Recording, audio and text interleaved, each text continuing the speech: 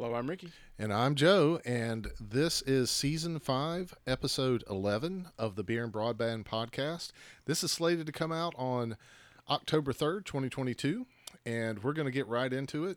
So, I'm just going to kind of explain the drinks that we're doing. They're both things that we've brewed and brewed separately, but they're off of a recipe that Ricky and I kind of have developed together. One of them was the original like recipe. It's called cider, and the other one is a recipe we call Basic Bitch, but I brewed with some friends. It's based off of that same recipe. Now the difference between the two is that one of them was made in 2018, right after I moved in here. That's the oldest one, and it is roughly 4 or 5 years old, something like that. hmm Yeah. The other one, so yeah, it'd be 4 years old at this point, right? 2018 is when we moved in. We made it like that winter. Yeah, it'd Yeah. be roughly 4 years old, like four and a half. The other one was made in 2020, like summer of 2020, hmm something like that. So it's about like 2 years old, a year and a half old, something like that. And it is the difference in color is amazing. They're both carbonated, but the newer one is a much lighter color, and the older one is much darker. Yeah. Um, so why don't you go ahead and talk about it while I try mine? I haven't tried them yet. Yeah. So it's really interesting what that difference in those 2 years makes. So the youngest one, the one that's still 2 years old, is pretty old for a cider. Hmm. Still has like a lot of funkiness to it, not in a bad way, but just like that funk flavor. A little bit sour. You can taste those spices in it. It's retained the carbonation really well. Hmm. Whereas the one that's close to like 4 years old, it is so smooth. A lot of the flavors have kind of toned down a little bit.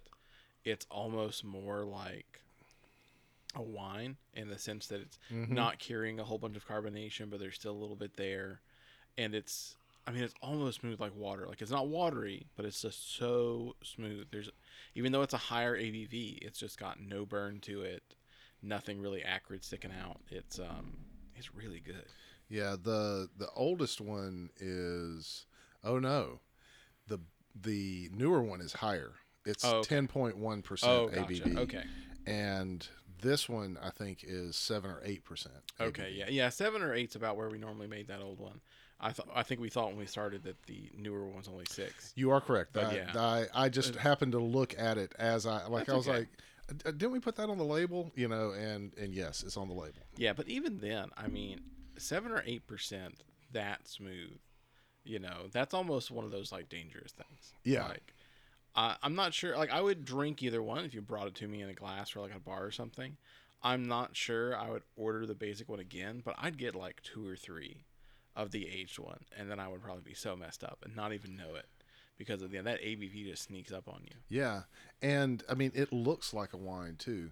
I think the difference in cider base that we use between the two might also affect because we use Westinghouse for the Mm-hmm. oldest one, and I used Mott's for the newer one. Yeah, very good. Yeah, I think you mean White House for the. Yeah, Yes, not Westinghouse, White yeah. House. White House is one of my favorites for ciders, just because it's got a different like apple profile. Right. It's a much smoother. It's not quite as sweet, but it's also not as acidic. But yeah, I mean you're right to that end. I mean, the older one still just looks like apple juice, Right. whereas the newer one kind of looks more like a light beer. It's got that like it's the yellowish color. If you show that to someone, they would probably know it's not apple juice just by itself because it's got such a lighter color to it. I feel like though there is a spicy character because this one's spiced. Oh, there is, Both of yeah. them were spiced, if I hmm remember correctly, but this one was heavily spiced using and I say this one. I'm holding it up like you can see it. I mean the newer one, the basic bitch. Um, the that one is more robust in its flavor profile as far as like spice goes. Yeah, it's a lot more pronounced. The Right. older one has muted a lot, but they've melded together really well with that. It's making me think that probably what I want to do is make like a 5 gallon batch of something that's still fairly simple and then just chuck it in the garage. Like let me get 5 or 6 years on something and see what that tastes like. Yeah, get a silicon bong in it and do this. I think that would be a great experiment. So I think that this one's on its downhill. The newer one, the older one, is on its downhill. So I think probably 3 years is it like at its perfect, Okay. like kind of like place. Because I know I still had some of these at like a year and a half, and I had those, and they still gave me really bad heartburn. This one was doing the same thing, but this one I used some more. I keep holding them up. The newer one, so stupid, Joe. But the newer one, and these are both dry ciders. They're not sweet. But the newer one, I did, newer brewing techniques that I've learned since we made that one, the older one. And this one has a tincture of cider that a tincture of the spices. So that's why it's got baking spices in it. I put some brown sugar in it to give it some molasses notes, like things like that. And then there's more nutrients in this one. That's why this one's more drinkable at this stage than that one was. 'Cause that one was rough. Yeah. Still, like right up till that point. So at some point, what I would like to do is take and make this recipe again, but spice it the same way I did with this and give it the same nutrient schedule as I did with this. Well, it's a long haul experiment though, right? So like I guess I'm thinking make a 5 gallon of something whenever you feel like. Bottle it up. A 5 gallon will get you like 28 bottles, somewhere around there. And then you just like have one a season. You just see how it ages. Like it's you 7 years of aging. It's the first time you drink one, you're like, oh, this wasn't as good as the last one. You've hit your peak. You go drink the rest of them. It'd be obviously we're talking about almost a decade of someone's time tasting something, but it would be a fun experiment though. I think that's the next thing to do though. Let's figure out like 2 or 3 things we'd like to do that with, and just make like a couple of batches all back to back that are that way, like at the end of the season. Yeah.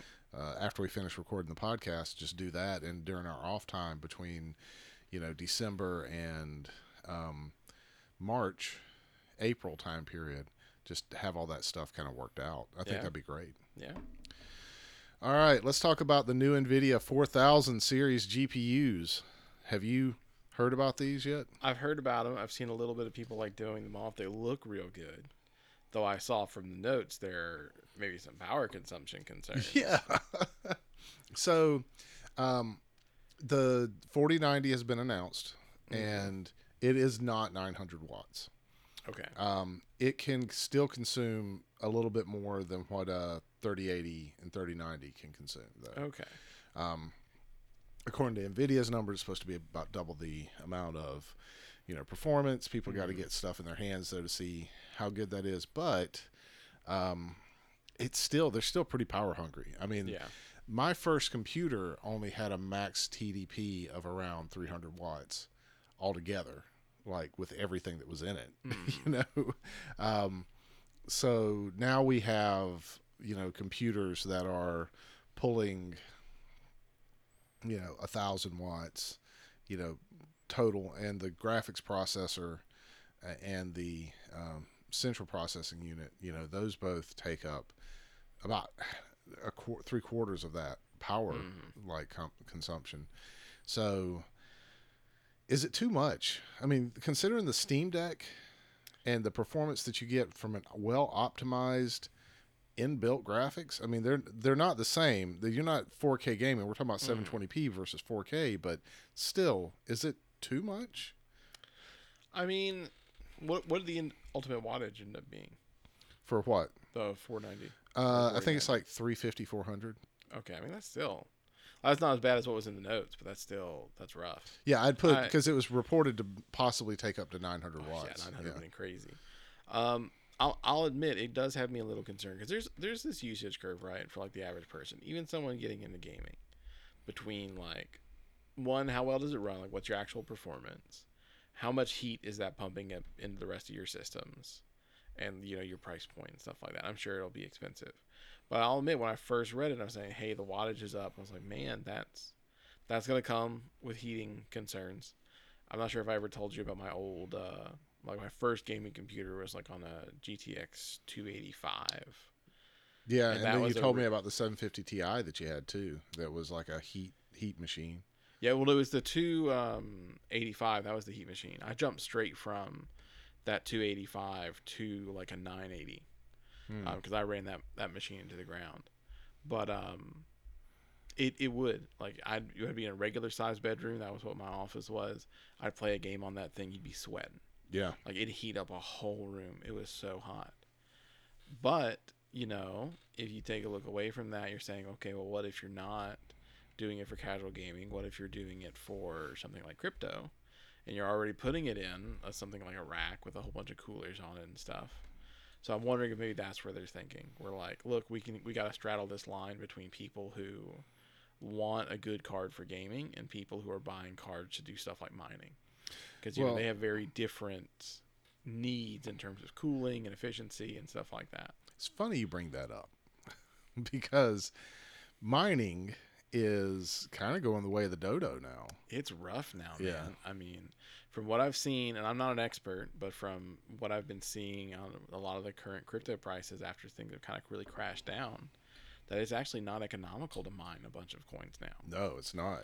You know, I think Bitcoin's break even point is something like 21,000, something Yeah. around like that, and it's down at like 19. Yeah. You know, in Ethereum, they've now moved to stake. Stake, so like, you don't, unless you're doing Ethereum Classic, which is not nearly as profitable as the main Ethereum line, you're gonna, have some issues. Sorry, I had to pour the rest of the basic cider. it's still good. Yeah, It's good. Very, very good, very good cider. Anyways, so yeah, so I think though the argument for having a super powerful card, especially since they have miner only cards now that are more efficient, the argument to have that is much much less. And I mean I wouldn't say that I'm an expert in cryptocurrency. I do dabble in that. I mean, we both have like done our dabbling. We know a good bit about it, and I'm pretty passionate that cryptocurrency is eventually, in some way, shape, form, or fashion, probably not in the way that it is right now, going to take over finance, right? But there's probably going to be no anonymity. There's probably going to be no anything else like that that are some of the founding things that people love about these cryptocurrencies that exist now. Yeah, not to take it too far off the side, but on that note, if you heard about some of the stuff China is thinking about recently in terms of digital money, Yeah, yeah, crazy stuff. Yeah. For people listening that haven't heard, and this isn't brand new stuff, but this is just getting brought up again. It's like economic concerns are coming up. Is China has floated the idea of a digital currency, yep, not really a cryptocurrency, but it's just a digital currency issued by the government that has an expiration date. So if you don't spend it by a certain point, you lose it. use it. Yeah, That's just wild to think about. Like, one, I mean, that'd be scary government control. But two, I mean, just how pitfally digital currency can get yeah, if you take away some of those founding principles. yeah, You know? Just like we've talked a couple times about how, like, well, streaming used to be able to say it was from cable, but now it's pretty much just cable again. yep, Because these principles about just like on demand, it's still yours, stuff like that, just kind of went away with a lot of services. And now they kind of suck. You get games people have bought being taken off of Yep. digital services, and now they can't play them anymore. Yada yada. I mean, imagine that with like your actual money. yep. It just goes away. Yep. You're leasing your money. You're not Exactly. actually. You can never save it. You just owning have it. to spend it on stuff. Yep. Yeah, wild. So, yeah, I think the main takeaway though from the GPU thing is I'm not sure that I want a 4000 series graphics card unless there's some significant reason for me to move from my 3080 and my 3080 Ti, which are amazing graphics cards. Yeah. Like they do everything that I want and more. I just and my 2070 is still awesome. I've got a 2060, a 2070, a 3080, and a 3080 Ti that I have in different systems, and I love all of them. They all do different things. I just discovered how to really lower the size of my video library because like I run my own Plex media server, and so I'm re-encoding some of my H.264 into NVENC, which is the NVIDIA encoder for H.265, and putting instead of having like FLAC or something like that for the audio stream, using like a Vorbis audio stream, which is a higher compression, a lossy compression, all this other stuff.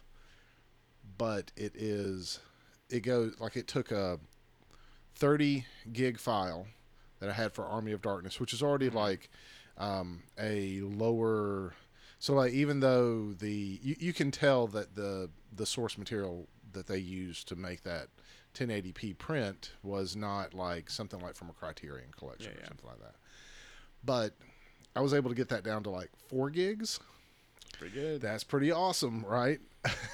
I stripped out some of the stuff I didn't need. Like there were some audio tracks in there that I didn't need. There was a couple other things. Just stripped that stuff out and made it. And like I still have if I want that, full experience of Army of Darkness on my system, I can put it in my PS3 and play the Blu-ray, or PS4 and play the Blu-ray of it. So I've got that. But if I want the convenience of being able to stream it anywhere, like on my phone or something, that's a pretty amazing like size difference between the two. My 2070 does that just fine in like 20 minutes. Yep. So, Yeah, I mean it's hard to make that argument. Like I've got my 3080 and I've never come close to pushing the envelope on it. Yeah. The only thing I've ever played that didn't perform well was like a Skyrim mod pack with like 1,000 mods in it, and that's not the card, that's just the mod pack. Right. So like, yeah, I mean 40,000 or 4,000 series or whatever they're calling it. That's cool, but I mean, what is there to consume that needs it? Right. Well, so I think if we're talking about the business applications that could come out of using a more powerful card like that to do like AI research, but they've got the consumer grade graphics cards locked down. Yeah. So unless there's some new like its RTX performance is double the amount, and more games are supporting RTX and ray tracing and things like that, and they've got like these really great experiences that you can have with the 40 series that you couldn't have with the 30 series. I just don't see the value proposition for the average consumer if they don't have a 10, 20, or 30 series graphics card. Mm-hmm. Yeah, the equivalent graphics card I don't think is going to be that much of a bump from the 30 series. I can see that. Yeah, I mean even the 20 series was a really they had some lackluster performance in other places, but they're still pretty awesome. So yeah. Anyways, so I was going to talk about prepping for the DevCore, but we've had some major turnarounds with our DevCore prep. So I think we should just go through our story like real quick. I'll start. We did a lot of study. We read the official like Cisco Learning, stuff. We did some real work in the in like making flashcards and setting things up. I just remembered. I promised someone I'd give them access to our flashcards, and I forgot all about it yesterday. I need to do that. Okay. But we did all the study stuff. We hit it hard. Kind of the same thing that we did for the DevNet, and you went to go take it, and I'll let you take over from there. Oh yeah, and it was brutal. And I mean, not even in a way that we've talked about Cisco certs. They're hard. Yeah. And sometimes you get questions that feel unfair. I kind of felt that way about DevCore, which I did for the Associate. I thought the Associate was an amazing test. The DevCore had a lot of problems where there's this big leap out of the concepts into you need to have a lot of like just knowledge about particular APIs. And particular APIs the way that Cisco used them, right? Well, not so much that, just because a lot of the APIs is like it's a Cisco product. Yeah. But it's like where the Associate would give you, the API doc and say, okay, something's wrong with this, query, go fix it. It just doesn't give you the doc a lot of times. Or if it does, it's not super helpful. Like I had one question that think it was the InterSight API. I'm not sure. I don't remember anymore. But basically, it had this syntax for doing like a less than or a greater than that wasn't standard. So you had to go check the docs to see like LEGE, what symbols and stuff like that. But they gave me like a 10-page document, and all I needed was like 2 sentences out of 1 paragraph on it. Right. And you don't get a lot of time for questions, so it's like you almost might not have bothered to give me the doc at that point because I don't have time to read through this to find the little bit of information I need. Yeah, and it's not like you could Control F and search the document. Exactly, because you're like stuck in this little environment. I was just like speed reading, looking for just symbols to see if I can find them on the page. And then other times, they'll put you in an API, they'll leave half the URL out and just expect that you have that API path memorized. Yeah. No docs. And so that was a big punch. I'll say like the multiple choice questions, they were difficult, but I kind of thought they were fine. Like it wanted to know some very specific stuff about some APIs, but it was at least like general knowledge. But I couldn't get over that how many questions were, here's a fill in the blank for an API. Here's an API query that's written wrong. What's wrong with it? But they don't give you the documentation for the API. So I admit I walked out of that test thinking, okay, like what do I do from here? I'm not really interested in downloading 4 or 5 products API docs that would be hundreds of pages and just memorizing them all. Yeah. Yeah, so then we changed tactics, right? And we did. We're going through the official cert guide. Yeah, the cert guide came out, by the time you're hearing this, probably about 3 months ago. It's like 2.5 months now. Came out at the end of July. So we've been reading through that. And what I'm hoping is, since kind of before now the cert guide hasn't been out. There's been a study guide, but not the official cert guide, which normally Cisco's pretty good about the cert guide matching up with the test. Yep. I'll admit, so far in the cert guide, I've not seen a lot of that really super in-depth API stuff. So what I'm hoping is that maybe Cisco has taken some of those questions out. Or, again, I'll firmly say, I think that test, if everything was just documented, would be a lot better. Because at least when I went to school and I was learning to program and stuff like that, those were open book tests. Yeah. Because you're not going to memorize everything in a language. If you don't know how to write API calls, you don't know Python or something like that, giving someone the API doc is not going to suddenly let them like stumble through it. But your developers should never have to memorize something like that because things change. Yeah. I mean, like Meraki went from version 0 to version 1. I've heard them talk to version 2 of their API, and things change between them. They're not necessarily backwards compatible. So it just feels a little bit of a dated concept to me to ask your developers getting the certification to memorize essentially a particular version of the API docs when your APIs update all the time. Hopefully there's backwards compatibility within the same version. New version will come out, or just like new endpoints will be made, probably with every release. Yeah. So that's a race you can't win if you're not giving somebody something to look through. Absolutely. And I feel like so I probably going to have a second job where I'm doing something where I'm making test questions. And for that job, I had to like read through like a little course they give you. It's just like a short document, but it basically tells you how they want you to make test questions. And like reading through it, I'm like, oh, this makes sense. And this is absolutely the guidelines that everyone should have for how to make test questions. And I don't see that in the Cisco test questions. And one of the things that's important is the test question you should be able to find the information or know the information without it just being in the book, but it needs to be referenced in whatever your material is and stated specifically in that material. So the Cisco test questions, and one of the beefs I've always had with them are that they oftentimes aren't. They're in some sort of special material that, we ran into this with the DevNet too. There was a couple of questions that were in there that they're not in other material. You have to like know specifically what that material is about and then go find it to find that information. But if you didn't know, you couldn't know because nobody's like teaching that in any of the classes, anything like that.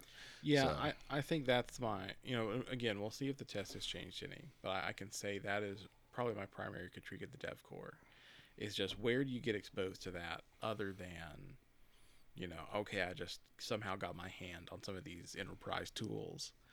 I just spent weeks and weeks and weeks in some developer lab somewhere because the official course material didn't have it. And we've both taken, we didn't completely go through the Pluralsight course. yeah. We took the official course. We went through Pluralsight. Both of those have tests. We were passing our tests on the official one. I got expert level on the Pluralsight one. Went and took that test. Wasn't even close. Yep. And I got the advanced level on the Pluralsight one. So me passing the DevNet, no problem. Me passing the Dev Corps, probably not going to happen. Yeah, not right now. Yeah, once we finish the book, I'm going to give it another shot. But I think I've kind of already internalized, like, look, if I give this another shot after having taken the official course and read the official book, and I'm just not even close, I'm probably going to switch to another cert. Yeah. Because, at some point, because we're like the target audience, right? Yeah. We both, work at Cisco. I'm a developer at Cisco. I've developed tons of automation that runs entire services. In fact, I'm being asked to go rewrite a whole bunch of new stuff to use with a different controller. Right. So if I'm walking in there getting completely blindsided,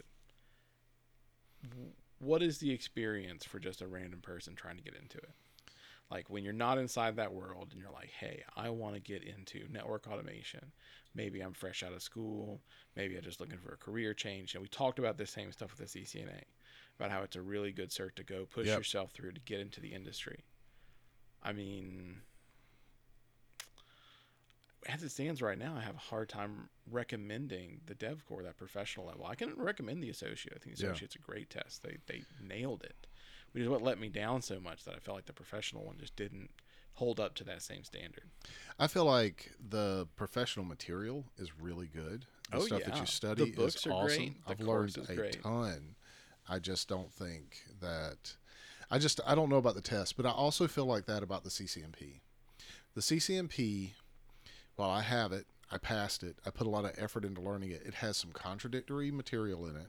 It has some points where the material, like clearly the people that wrote some of the test questions were not native English speakers. And that's fine if they're writing it in like German and then you're giving that to someone in German. Mm-hmm. But if it's someone who is not a native English speaker or they don't speak the version of English that you're taking the test in, don't use their test question. The double negatives, the trying to trip you up, the lack of like real clarity in the test questions or like what material you need to be able to actually like get through that just makes that while I appreciate that they're trying to protect the investment of that, it's kind of like when someone talks about pastoral mystique. You're not actually protecting anything. You're setting it up to be abused or forcing people to do things that they shouldn't do to be able to like reach this kind of level of thing. Mm-hmm. And then the pressure to keep that up is so high and it's so hard to keep it up. Eventually people will burn out or they're not going to like be able to manage it at some point. So I appreciate some of the advancements that they've done. I still think it's a very worthwhile cert. It definitely has some good stuff to it, but it doesn't have the weight of the CCIE. And most places don't give you bonuses or something based off your CCNP. Mm-hmm. And then the CCNP also doesn't have like the ease of getting into it or the community around like really making sure that you have that, based off of so it just kind of becomes this like really difficult cert to get, but it's also not really like, it's kind of like the PS Vita of certs. The creator is just not really pouring into it like they should. Yeah. Well, I mean, I can definitely see kind of where you're coming from with that. I think maybe the most telling thing is in this new round of certs, Cisco has opened up continuing education credits. Right. So you can take some of their courses, you can get credits. You don't have to take the tests again. You can renew them with those. And we work with a bunch of people that are all Cisco certified. I don't know anybody who's planning on taking their tests again as opposed to doing continuing education. Because even if you've got them, even if you work in networking every day, those certs are so hard. They're brutal. That, like, I wouldn't leave it up to chance. Yeah. You know? Me either. I've recertified my CCNP a couple times, and that was hard. Mm-hmm. And I did it off the T-Shoot, which you can't do anymore because they Yeah. don't have that available. And that was because I am an expert in troubleshooting stuff. Like, there's few things that I can get up here and I can be like, I am an expert in that, like, at the level that I am probably one of, like, you know, like the people you should be listening to when you're talking about this sort of thing. I could just walk in there and just, like, nail that test every time. Yeah. You know, it's not easy, but it's in my bailiwick of things that I know how to do. And there's a couple other things like that. Like, when we're talking about, like, hardware VPN, I am the man. I know that stuff left and right, back and forward, right? When we're talking about, like, writing an API, I know a lot, but I'm not that level. You know, like, you're the guy that knows about that, not me. You know, I'm much less in that, and that's part of this journey. I'm learning that, and I'm developing those skills and everything like that. I mean, I've gotten 100 times better since we started this, when we started, like, using products like NSO and DNAC and stuff like that, right? So, but yeah. So, anyways, it just, if you're going into it and you've got that expertise and you know how to get the questions answered and you know where to get the material, this DevCore is a really good cert probably to have in your back pocket. But they don't have the expert out yet, and so, you know, you're kind of in that place where you're like the dev expert, but you're not the dev expert, you know, kind of deal. So it's a weird, like, amalgamation of cert there. Yeah, it is. Well, I think that is the end of our topics for today, unless you got something else you want to say. No, I think we covered it all. All right. So that was Season 5, Episode 11 of the Beer and Broadband Podcast, slated to come out on October 3rd, 2022. Thanks for listening. We'll catch you next time.